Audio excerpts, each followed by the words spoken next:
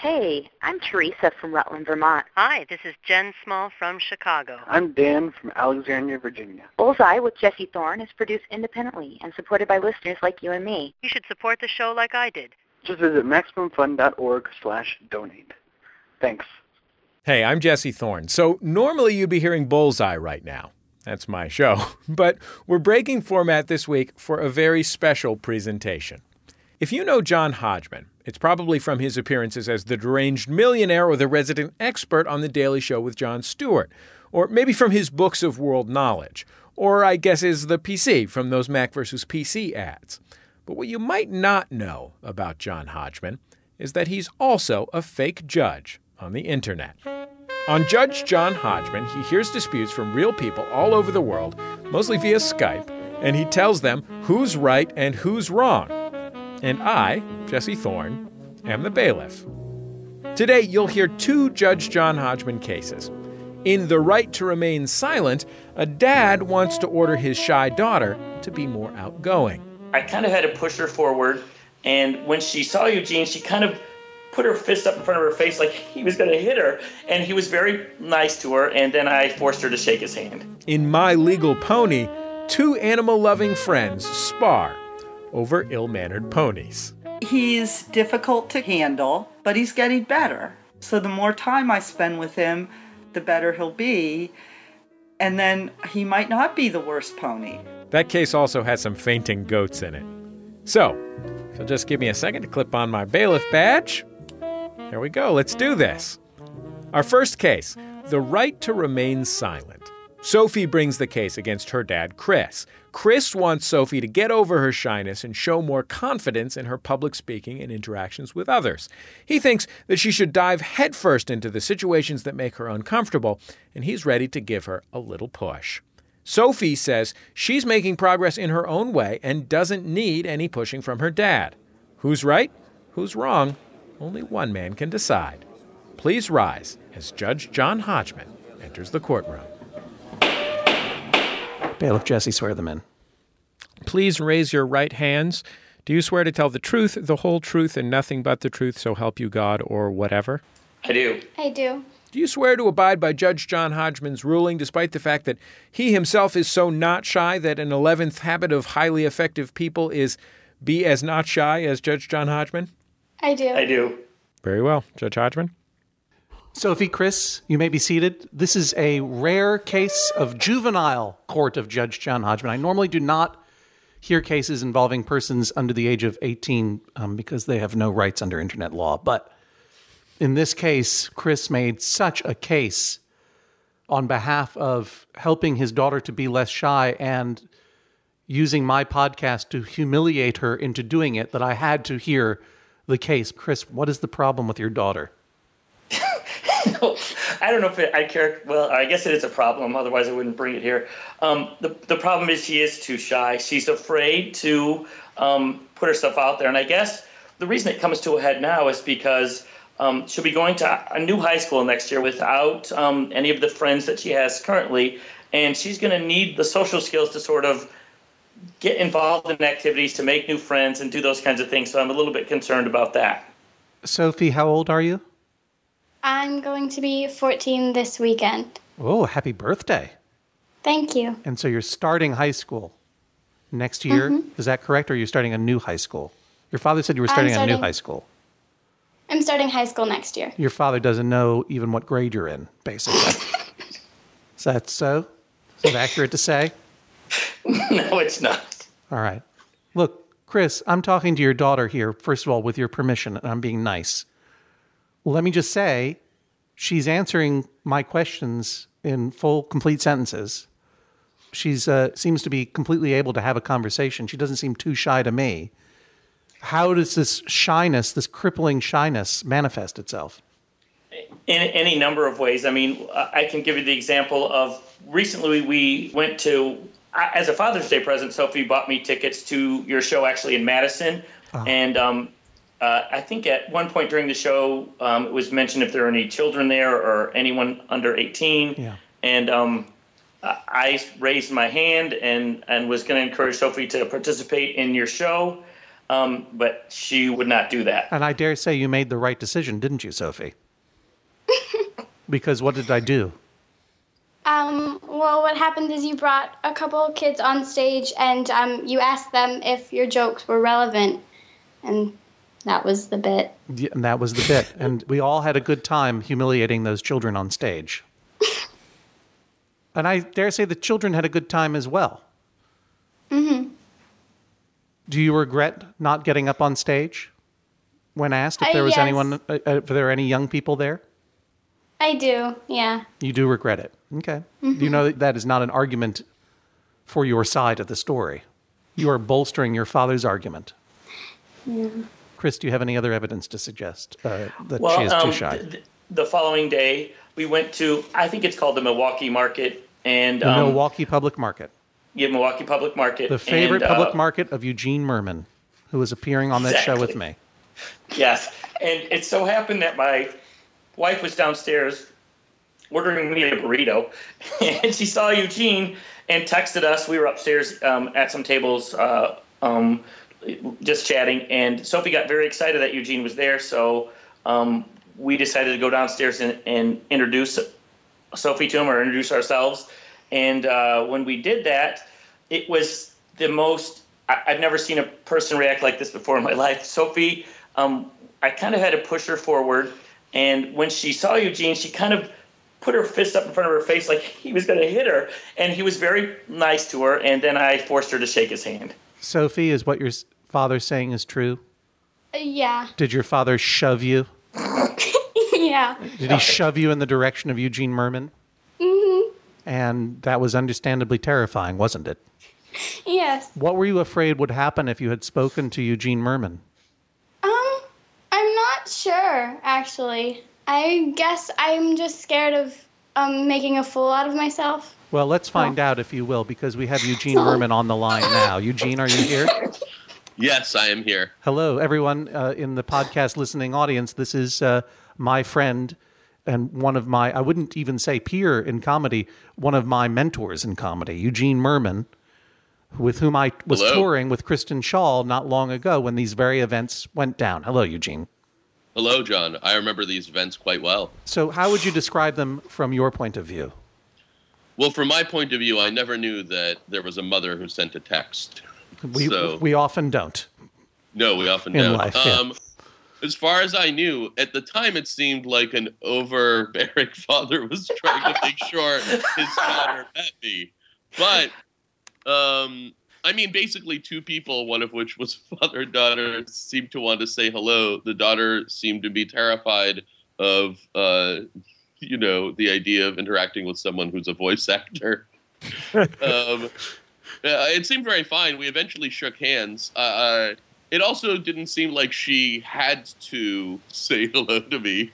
But now that I realize she would have liked to and was terrified of it, it seems like it would be fine to say hello. Either way, I just thought it was a lovely family going through issues of greeting people from television. As an expert witness in this case, Eugene, would you say that this was a situation where a young person wanted to say hi to one of her idols and was a little bit shy about it, and her father was encouraging her to step out of her own comfort zone and actually do the thing that she wanted to do?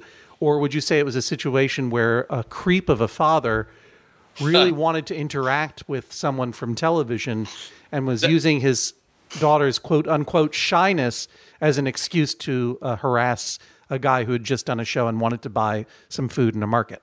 Exactly. It was at the time unclear whether the daughter wanted to say hello or whether the father just wanted to cut off a piece of my hair and have it as a story. It seemed vaguely like he was trying to help her, but it also seemed like she was so not excited about the help that I couldn't decide. Eugene, is there anything that Sophie could have done that would have led you to conclude that she was an idiot, a dum-dum, a humiliated person, just an embarrassing waste of human space? I guess if she had tried to pick a fight. a physical altercation, I would have been like, this is a very weird teen. Yeah, I would that's have true. thought. There was that, I remember in Royal Oak, Michigan, there was that 13-year-old girl who just started yelling obscenities at you. And then tried punching you in the stomach a couple of times. And on balance, she looked pretty bad coming out of that one. Thank God for my karate training. I would say offhand, there is nothing that a young lady could do that would make me think, what a terrible young lady. Young lady? Mm-hmm. Okay. Now that you have Eugene Mirman on the line, how would you describe your feeling right now? A little starstruck? Mm-hmm. Mm-hmm. What is your favorite Eugene Mirman project? How do you know Eugene? From Bob's Burgers. From Bob's Burgers, on which he plays the character Eugene. Mm-hmm. And did you enjoy Eugene Mirman's comedy performance in Milwaukee? Mm-hmm.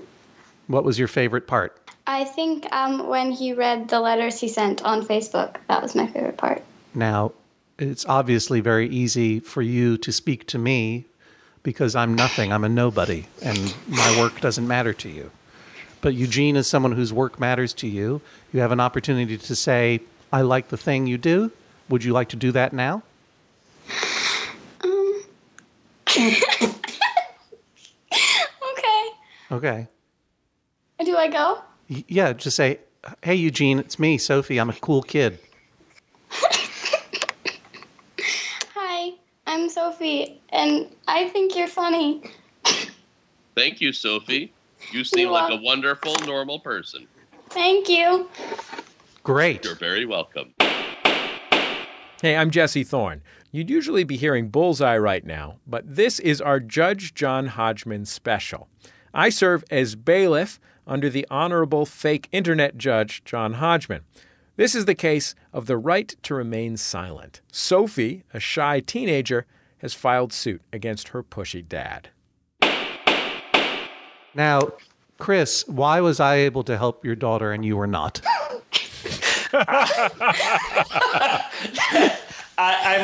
You have a skill set that I don't possess, apparently. You have a way with people. When this case was submitted to me, this is what you wrote.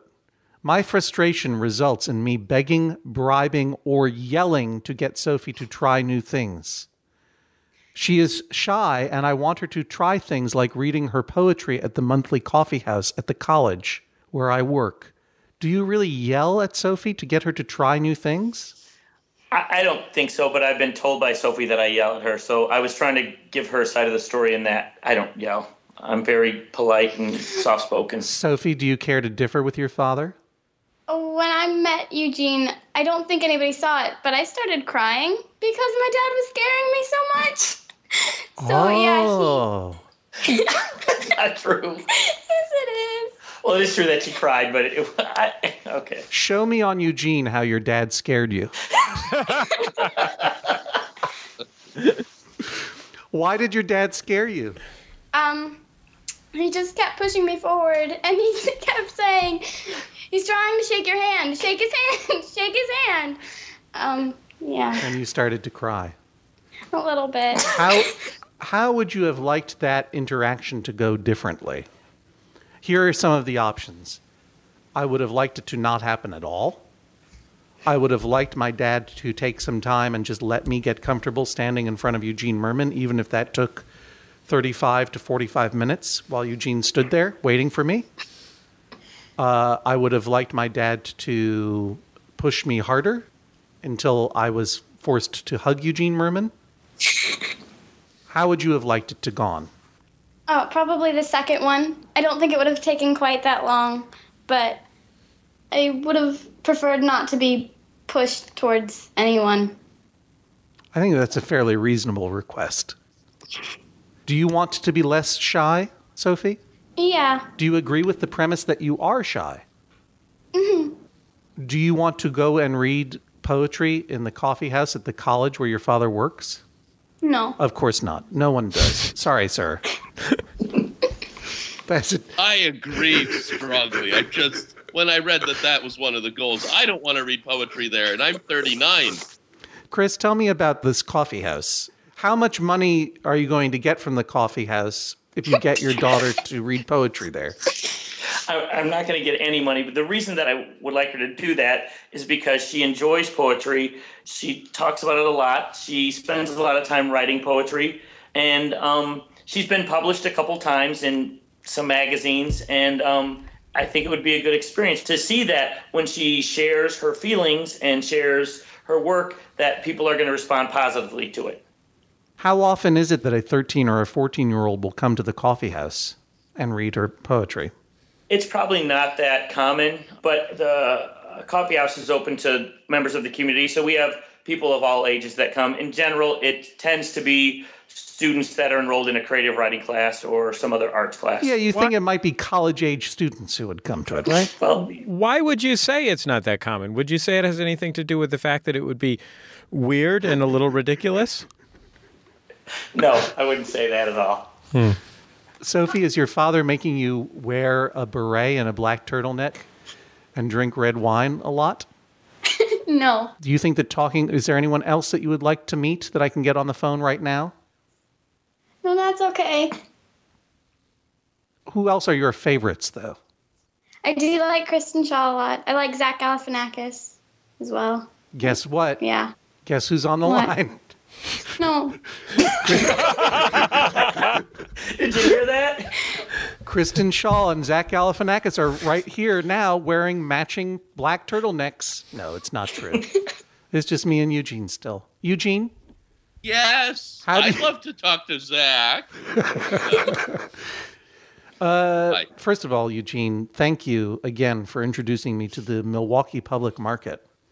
Yes, a lovely market. It was really terrific, and we had been there right before our show, and I gather that this happened the next day. Is that correct? Yeah, I decided to go in the morning and walk around. Got some great spices. Had a lot of fun. Now, when you're walking around the market of a morning just buying some spices, how do you feel about being approached? Just so Sophie understands what the limits are and what your real feeling is. How do you feel about being approached by people saying, I like what you do? I find that it's totally fine, especially if it doesn't involve a long, weird story. Yeah, I mean, also in this instance, sounds like Chris could have just talked to me for a minute or so until Sophie felt comfortable and then kind of been like, this is Sophie, as opposed to starting it off with Sophie and then pushing her. So that's just one way that I would interact in the future when you guys run into Kristen or John Benjamin at the market next time. Sophie, does that make sense to you? Mm-hmm. Chris, what would you have me order if I were to find in your favor? I would like to be able to sort of compel Sophie to engage in certain activities when I request it to help her. And really, it's altruistic. I only want to help her overcome her shyness. So I guess the first thing that I would ask is that despite your characterization of it being weird, I think it would be good for her to read poetry at the coffee house. You would like it's only like 3 to 5 minutes. You would like me specifically to compel her to read some of her poetry at the coffee house. I think that would be, yeah. So, and then in the future, I'd like to be able to say, Sophie, try this, and not have to push her to do it. I think that push was out of a sense of frustration. Sophie, what would you like me to order your dad to do, should I find in your favor? I'd like to be able to pick the new things that I try rather than just being told, I want you to try this. But what if you don't try anything? Can you give me some counter evidence to your father's assertion that you don't try anything without him physically shoving you into it that would suggest there are things you do try? This podcast, he didn't, I was willing to do this. I thought it would be fun. Good. I was scared, but... Right. You're not strapped into a chair at this time? You're not being compelled to speak into the microphone? All right. No. I think I've heard everything I need to hear. Eugene, would you please shove me into my chambers so that I can deliberate, and then I will come back and with... Okay, Eugene! All right, I'm going in already. I'll be back with my decision in a moment. Please rise as Judge John Hodgman exits the courtroom. Sophie, how do you feel about your chances in the case? Actually not too great. I think my dad's going to take it. Really? Why's that? Just because I don't think I have as much of an argument as he does. Do you think that might be your lack of self-confidence talking? Yeah. Well, what you lack in self-confidence, you make up for in self-awareness. So kudos to you for that, Sophie. We'll find out what Judge John Hodgman has to say when we come back in just a second. It's the Judge John Hodgman special this week on Bullseye for MaximumFun.org and NPR. Hey guys, this is Kimberly Clark, and you need to just calm your little self down and get under the goose down with me and Jasper Red. You can catch us on MaximumFun.org, or you can hear us on iTunes. And no farting under the covers either. It's Bullseye. I'm Jesse Thorne. I'm serving as bailiff today in fake internet court as we feature cases from the Judge John Hodgman podcast. We've heard from Chris, who wants his teenage daughter Sophie to be more outgoing, and Sophie, who thinks her dad should be less pushy. Please rise as Judge John Hodgman re-enters the courtroom to deliver his verdict. Sophie, I am not going to lie to you. There is absolutely a way that you might approach a Eugene Merman or another person that you're fond of in the world and absolutely humiliate yourself. It is possible. Maybe you decide now is a great time to tell them about your 9/11 conspiracy theories. Or you don't respect the fact that they need to be on their way after a period of time. Maybe you want to make them feel uncomfortable by shoving a child at them physically. These are all ways that your encounter can go awry. But Sophie, I don't think that that's going to happen with you. Because through various role-playing and other desensitizing exercises that we've gone through here together, it has been revealed not through argument but by example that you are a nice person and a normal person who is reasonably shy around some of the, frankly, the greatest comedians and voice actors of our day. But also, you have fairly good judgment. And I will say this. While every person in the world has their own, and this goes for not merely famous minor television personalities like myself, or public broadcasting legends like Jesse Thorne, Eugene Merman, who is sui generis Eugene Merman, but for everyone in the world, even if they are not involved in the arts in any way, everyone has their own set of circumstances in which they feel uncomfortable in a conversation that you will learn over time to avoid. But almost everyone in the world appreciates a polite, hello, I think you're great. I love your work, or I like your coat, or you're terrific. Goodbye forever, or until next time. And if you keep your interactions that succinct, over time, you'll learn how to expand those interactions and become less shy. Now, Chris. Yes. Don't shove your daughter at people. I won't. I think you know that Sophie is pretty awesome. I do. And I can appreciate, as a father myself, how incredibly frustrating even the awesomest human children can be. But I think you heard from both Sophie and Eugene Merman that you were the bad actor in this situation, in that it made everyone uncomfortable. Your enthusiasm is understandable, and your desire to help your daughter is commendable. But you know as well as I do, you can only push them so far. And if it involves actual pushing, you may have gone too far. Your request that I should empower you to compel Sophie to not merely read poetry in a coffee house. Honestly, if you came to this court thinking that I was going to do that, you are so wrong. I would never in a million years compel anyone to go near a coffee house. It's bad enough they're considering reading poetry aloud. But that's just me. But if you were to think that I could empower you at this point to compel your daughter to do anything, it was also wrong-headed, I'm afraid. Because it is one of the founding principles of this fake internet courtroom is people like what they like. They're going to do what they're going to do. The only person you can control in life is yourself. And you are struggling, sir, with the transition from Sophie being a child to Sophie being a young adult. Children can be compelled to do things. But Sophie has matured beyond that at this point and is not only free to find her own way to deal with the world, but has to find her own way. Therefore, I find in favor of Sophie. I'm frankly amazed you ever thought that I might find in your favor, Chris. I was hoping. I compel you, as compensation for emotional damages suffered upon your daughter, to read poetry in your coffee house. I knew that was coming. I look forward to hearing a report, Sophie, from how your father bears under the strain of that humiliation. Until then, this is the sound of a gavel. Judge John Hodgman rules, that is all. Please rise as Judge John Hodgman exits the courtroom. Sophie, how are you feeling here in your moment of triumph? I'm just really excited to hear my father read poetry. Do you think he's going to write original poetry for the purpose, or you think it's just going to be some William Carlos Williams or something? I'm sure he'll find something online.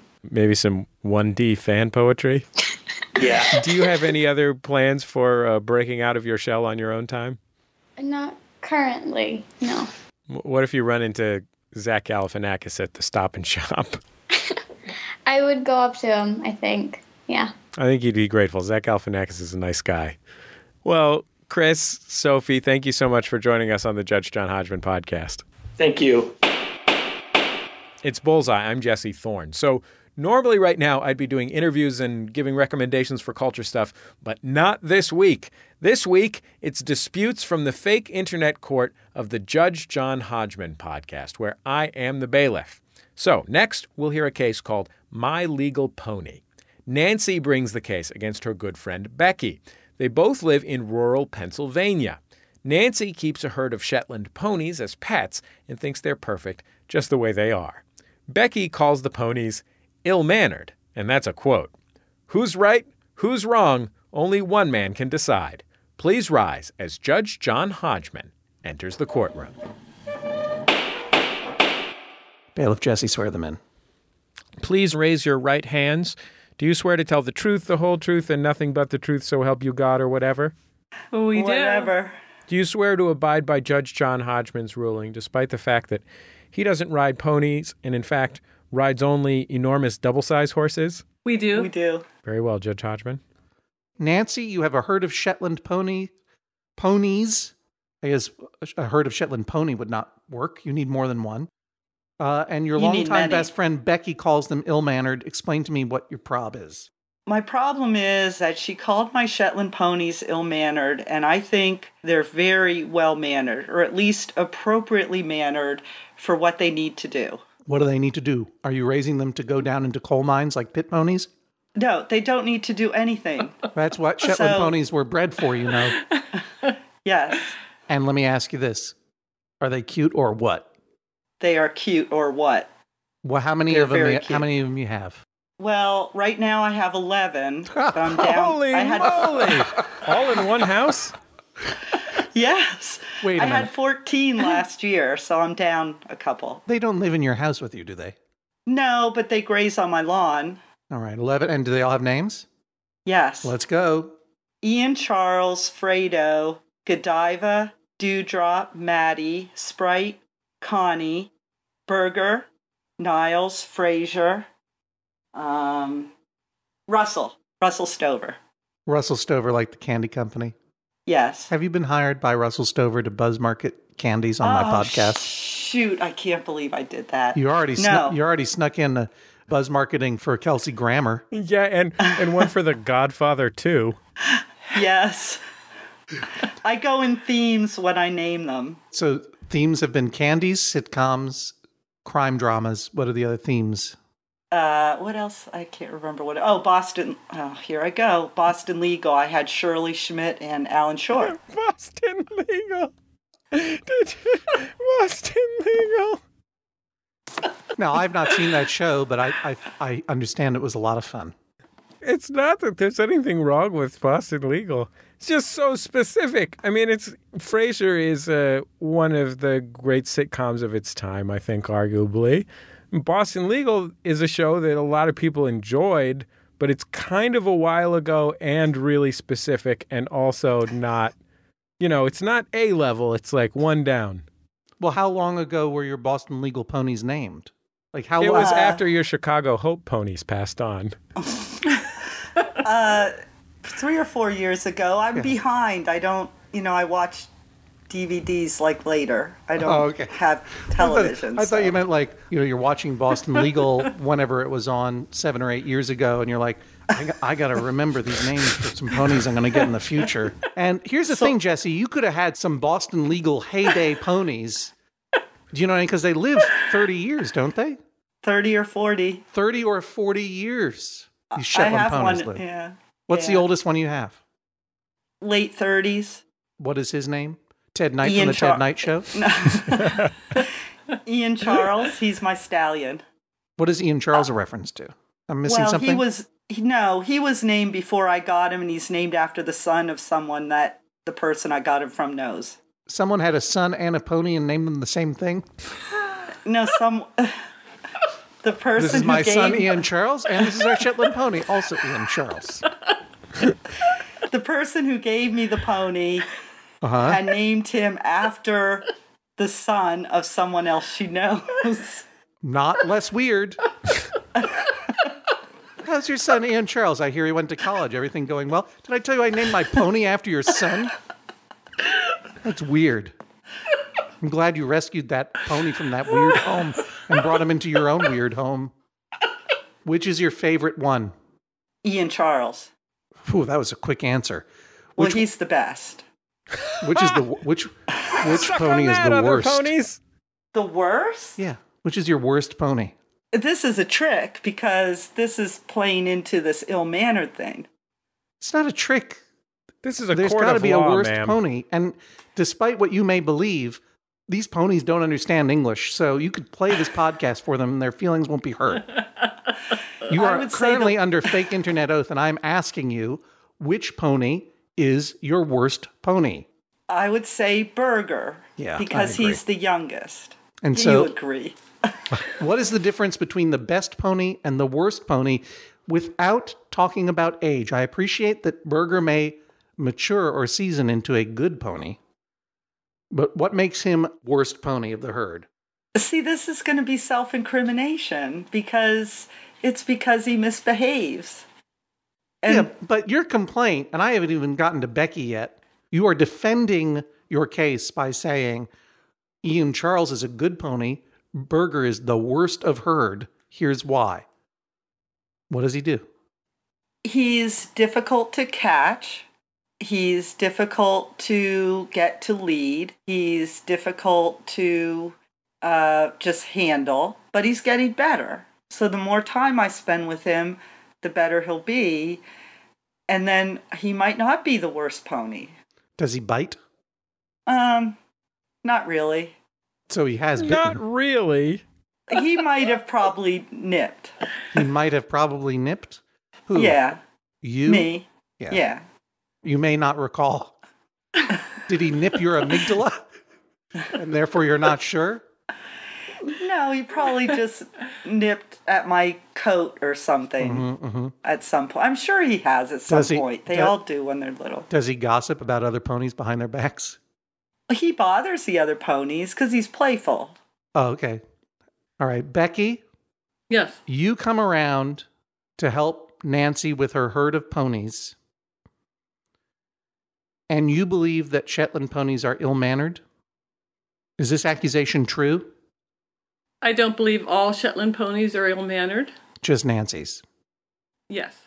Would you say that all 11 of Nancy's current horde of ponies are ill-mannered? No. How many of them are ill-mannered? 10. With the exception being Ian Charles, the best pony? Of course. Yes, of course. Yeah. 10 ponies are ill-mannered. And how would you characterize an ill-mannered pony? Does it not write thank you notes? any horse to me is ill-mannered if they don't respect your personal space. Okay. And what's the problem? Are these ponies coming over to your house and hanging around your office when you're trying to do work? They would if they could drive, I guarantee it. Are they like, hey, what are you doing? What are you working on? Yeah. Tell me how they don't respect your personal space. And if Nancy's out there with them, right, and she has even said this to me on occasion, that sometimes when she's working around the whole crew, she's a bit uneasy because they surround her and sort of push her around and basically are in her space, which doesn't sound like a big deal, but it's like 10 300-pound misbehaving children pushing you around. But when you get 11 Shetland ponies together, what do you expect is going to happen? I expect them to back off and not crowd me. Becky, do you have any experience raising Shetland ponies? I have never raised Shetland ponies. I have owned Shetland ponies, but I have not reproduced them. How large did your horde of Shetland ponies get? One. Okay. Do you hoard any other animals? Cockatiels, snakes? I have 16 fainting goats. No, is that you considered don't. hoarding? Don't tell me you have 16 fainting goats. I do. Number one, that's not a real animal. No, it's real. Of course it's real. Are you calling Becky a liar, Jesse? Fainting goats? Yeah. Do you know what a Yes. fainting? It's a stiff-legged, what is it called, Becky? You can call it a stiff-legged or a myotonic goat. Yeah. When they get excited or frightened, they stiffen up and fall over. They don't really faint. Haven't you used the internet in the past several years, Jesse? Truly, we live in a world of marvels. I'm Jesse Thorne. So normally you'd be listening to my show Bullseye right now, but this is a special episode dedicated to Judge John Hodgman. On Judge John Hodgman, I serve as bailiff under the Honorable Fake Internet Judge John Hodgman. This case is called My Legal Pony. Two real friends, Nancy and Becky, disagree on what constitutes rudeness in a Shetland pony. So, which is better, Becky? Goats or Yes. ponies? Ooh, that's hard. I'm still a horse person. I still have to say ponies. So you have never raised ponies. You once had one till you realized they're all jerks. Well, no. I currently have... So you fed it to the goats. I currently own Shirley Schmidt, who used to be of the Nancy herd, who is now a companion to my horse. Oh, okay. And when you adopted Shirley Schmidt from the Nancy herd, was she ill-mannered? Yes. I'm not blaming Nancy, but I just want her to be more firm with them. Because I don't care how her ponies behave, but I do care about her safety. You feel come on. Excuse me, Nancy. Becky, you feel...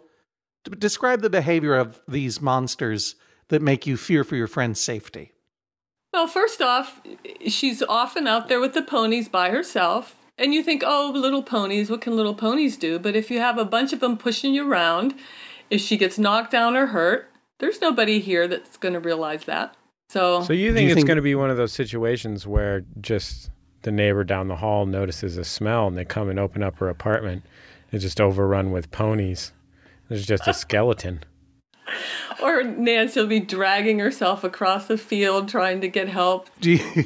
And hopefully her rooster wouldn't get to her first, because that would be really ugly. How realistic do you feel it is, Nancy, that a pony might knock you down, causing you to hurt yourself such that you would become immobile? Well, I think it's possible, but I think it would be an accident. No, I'm not suggesting that the ponies have malice in their hearts towards you. I don't even think Becky is suggesting that. I'm suggesting it is the premise for a new television show, which is called All Creatures Great and Small Special Victims Unit.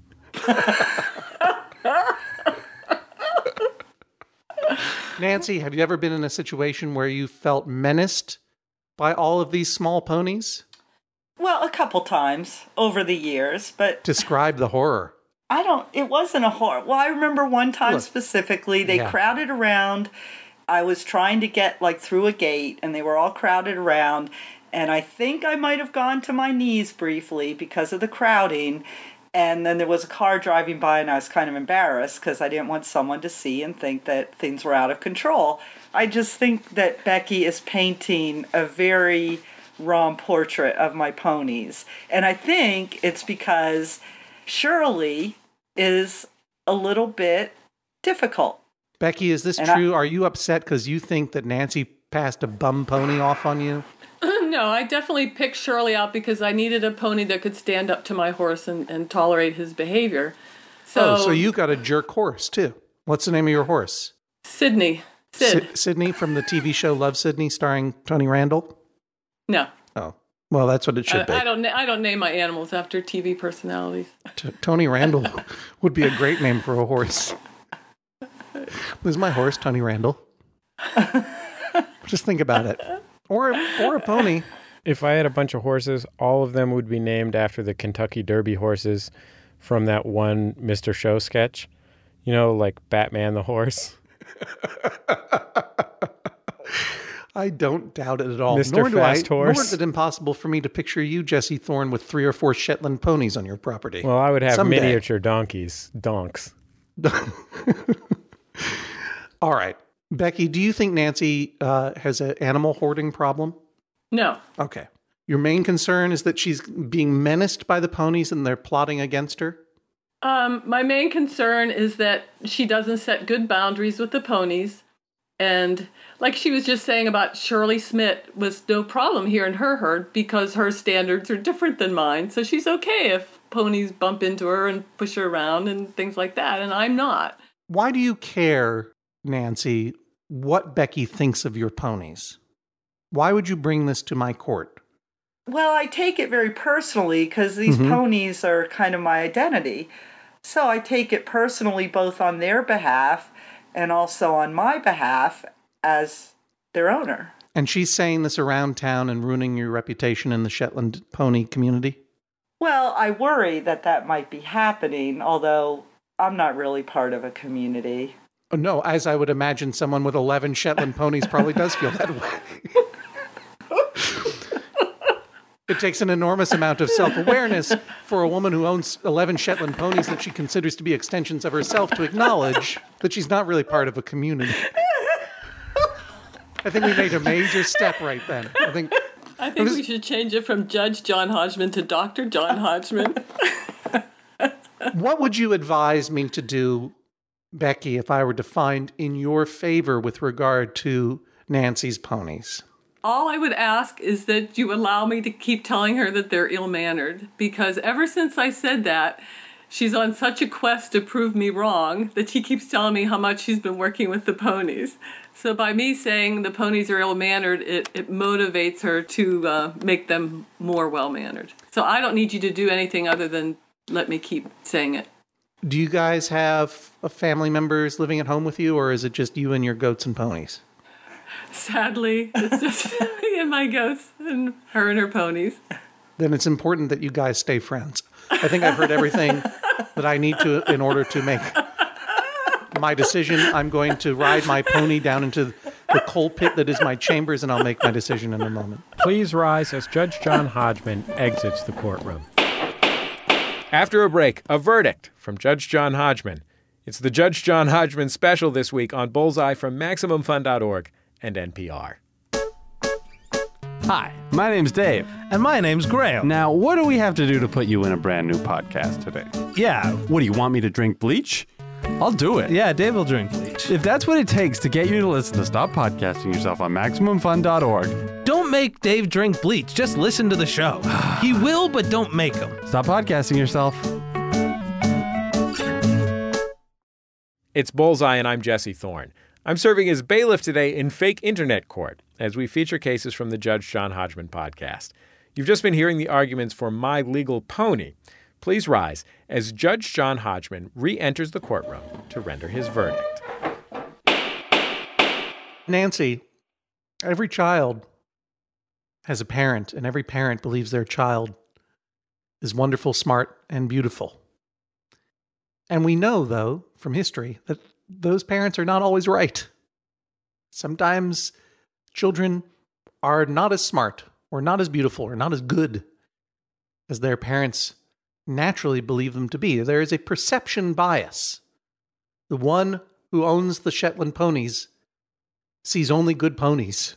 She sees them as an expression of herself. This is a well-known saying. Sometimes we need friends, especially if we are all alone in the world with our ponies and our goats, to tell us the hard truths that we may not be able to perceive ourselves.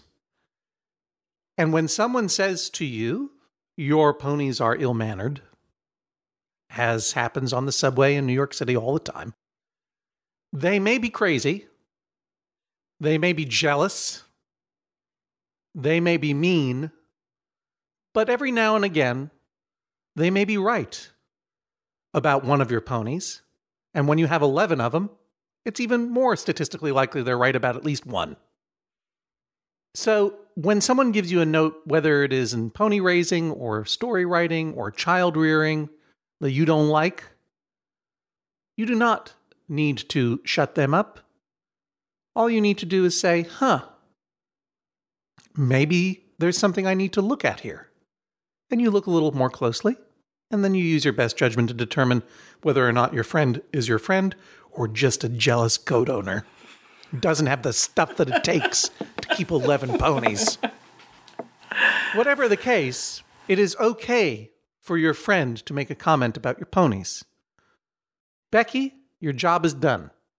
I'm convinced that Nancy has heard what you had to say. The mean comment about her ponies. It has had the effect that you wanted.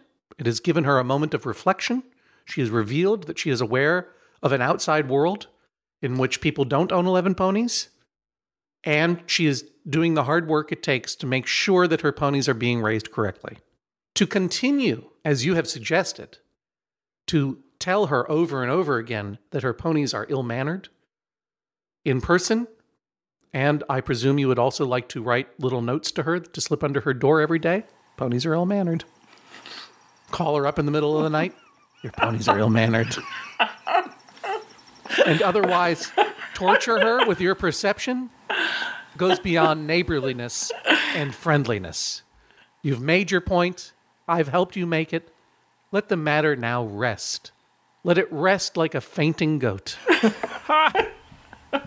I find in Nancy's favor, and so this is the sound of a gavel. Judge John Hodgman rules that is all. Nancy, do you feel vindicated? Yes, I do. I think they're very good ponies, but I will try to pay better attention to how they might be perceived. You guys are the best. Thank you for joining us on the Judge John Hodgman podcast.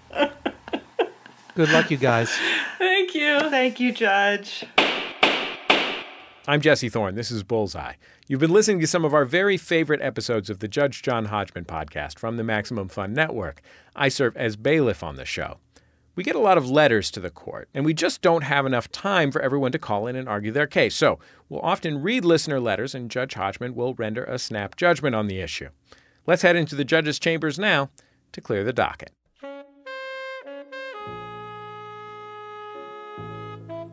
Here's a question from Nick.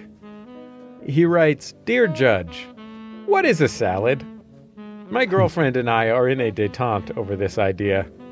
Well, at least they've reached détente. Yeah. It's not an active conflict. It's not a shooting war. It's simmering on the back burner.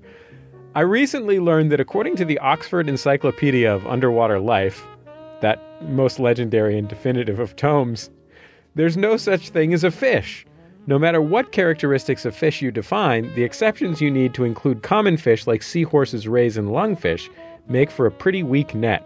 Was that an aquatic-themed joke? Yeah. I get it. Fisherman jokes. Moving on. I think the same is true of salads, but my girlfriend disagrees. Salads can have veggies, fruit, meat, grains, dairy, any kind of food. Can we stop saying veggies? That really feels like a 5th grade 1979 effort to get people to eat these weird things and make them more appealing. But we know what they are, right? Vegetables. I don't like cutesy names. Stop it. Okay, moving on. They can be creamy or crisp, hot Gross. or cold. Gross. My girlfriend argues that all salads are broken down into bite-sized pieces, but I say Jell-O salads, big pieces of decorative lettuce, and chunky ingredients like tomato wheels and chicken strips disprove that. She also argues that I'm a pedantic jerk. So, Judge, it's weird that the boyfriend who writes into us with a case about his girlfriend would be considered to be a pedantic jerk by anyone. So, Judge, as the arbiter of sandwichness, is there such a thing as a salad? I love how uncensored we get when we're in chambers and these people aren't here to defend themselves. Yeah, I'm just going to say jerk. Next question. No, I'm not just going to say jerk. I'm going to say a bunch of other words, too, that amount to the same thing. I don't believe in the Oxford Encyclopedia of Underwater Life. I mean, I'm sure it exists. Like a fish does. I believe in Merriam-Webster, which surprisingly believes that there is such a thing as fish. They define fish as an aquatic animal. Boom, no problem. Covers a lot of stuff, maybe too broad. Well, technically, the first definition is, quote, a cold-blooded animal that lives in water, breathes with gills, and usually has fins and scales, unquote. And now you, Nick, jump in with all the exceptions to the rule, lungfish and walking fish and that fish that looks just like a man who works next to you or whatever it is. But the second definition is an aquatic animal. And it goes on to say usually in combination like starfish or cuttlefish. That's how they get the exceptions. But just because language is imprecise doesn't mean that a thing doesn't exist. I don't think the Oxford Encyclopedia of Underwater Life truly says there's no such thing as fish. Because the Oxford Encyclopedia of Underwater Life is not out there trying to blow people's minds with its late night thoughts at the bar. It's trying to explain stuff. These are big, gross, necessarily imprecise definitions. These genres of all kinds get blurry at the edges. That's what makes the hot dog question so compelling. So what Nick is referring to here is a short thing I did in the late and perhaps lamented Judge John Hodgman columnette that used to be in the New York Times Magazine, in which some guys were fighting over whether a hot dog was a sandwich. And I said, no. I know in my soul, on a gut level, that a hot dog is not a sandwich. And then the question became, how do I prove logically that it isn't? And ultimately, you're asked to prove a negative. It's very difficult. Why isn't a hot dog a sandwich? Because you would never cut it in half. All sandwiches, you can cut them in half and share them, save half for later. If you cut a hot dog in half, it's because some child is yelling at you or you're under some other weird duress. But no natural human would cut a hot dog in half and enjoy it that way. It is a unity unto itself. A lot of people had problems with this, especially people who listen to public radio. I got to hear from all of them. Guy who runs a podcast called The Sporkful called me out by name on the internet and then on his podcast. Finally, I had to call into Leonard Lopate and defend myself. And you can go listen to it. Because he was on the Leonard Lopate show talking about how wrong I was. That Dan Pashman, he's a loose cannon. That's right, Dan Pashman. Good guy. Interesting podcast. A tautological thinker. Because he tried to use the same definition all the people who wrote in to me used. It was like, it's obviously a sandwich because it consists of a thing sandwiched between two pieces of bread. Yeah, we get the word from the thing. Circular thinkers. Ugh. Anyway, what was I saying? Oh, yeah. So, salad, right. Yeah, there are a lot of different things that are salads, right? A lot of different things that are salads. It is not anything that is broken down into a bite-sized piece, because then if you cut up a steak for your child so he doesn't choke, that doesn't make it a steak salad. A steak salad is what? You know it in your heart. You know what it is. It's pieces of steak that are cold, that are put on top of pieces of lettuce and then dressed lightly. Salad can have raw fruits, raw vegetables, right? You can also have a salad that is tuna fish with mayonnaise or chicken with mayonnaise and egg with mayonnaise. And if you live in my house, mayonnaise with mayonnaise. Oh, mayonnaise salad sandwich. Mayonnaise salad sandwich, yeah. What is the thing that's in common of all these things? What is the thing that defines a salad the same way not cutting in halfness defines a sandwich? Salad's cold, everybody, cold, served cold, cold, cold, cold, like revenge. But unlike revenge, not merely served cold, exclusively served cold. Somewhere in here, this guy Nick is saying you can have a hot salad. No such thing as a hot salad. If you take tuna salad and you put it into a sandwich and toast it with cheese, that's a tuna melt sandwich. You can cut it in half. But you would never call that a salad, would you? That's not what a salad is. It is a cold accompaniment and occasionally a main course meal, usually composed of pieces of raw vegetables and maybe fruits. Mayonnaise is optional. Crumbled blue cheese, if you're smart. Move on. Here's a bit of pedantry from a real neurologist at Harvard. Andy writes, in episode 166, My Legal Pony, you asked one of the litigants if her pony had, quote, nipped her amygdala, unquote. You implied that this would cause her to have memory problems, rendering her unable to recall the bad behavior of Burger, the worst pony. I'd like to point out that you likely meant to say hippocampus rather than amygdala. The hippocampus is the seahorse-shaped region of the brain that forms memory.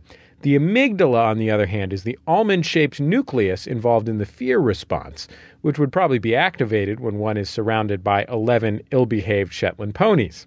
Saying ill-behaved was redundant. Interestingly, activation of the amygdala does positively impact memory formation, which is why we tend to remember very scary experiences. So you weren't too far off. Yours truly, Andy Martin, Harvard Neurology Program at Beth Israel Deaconess Medical Center, Boston, Massachusetts. Yes, you're absolutely right, Andy. I apologize. I made a mistake. When I said amygdala, that was my fancy pants stand-in for any part of the brain. Because I don't know my brain anatomy, surely not as well as you do, Andy. And so I just took a stab at the one part of the brain I could remember. And my hippocampus pointed me only to amygdala. But now I know the hippocampus is the seahorse-shaped region of the brain that forms memory, and I will never forget that. And I will also say that even the hippocampus, that seahorse-shaped region of the brain, is a fish, if you define fish broadly enough. That's all for this week's Judge John Hodgman special on Bullseye. We'll be back with the regular show next week. If you liked what you heard this week, you can find over 180 past episodes of Judge John Hodgman at MaximumFun.org, in iTunes, or wherever you download podcasts.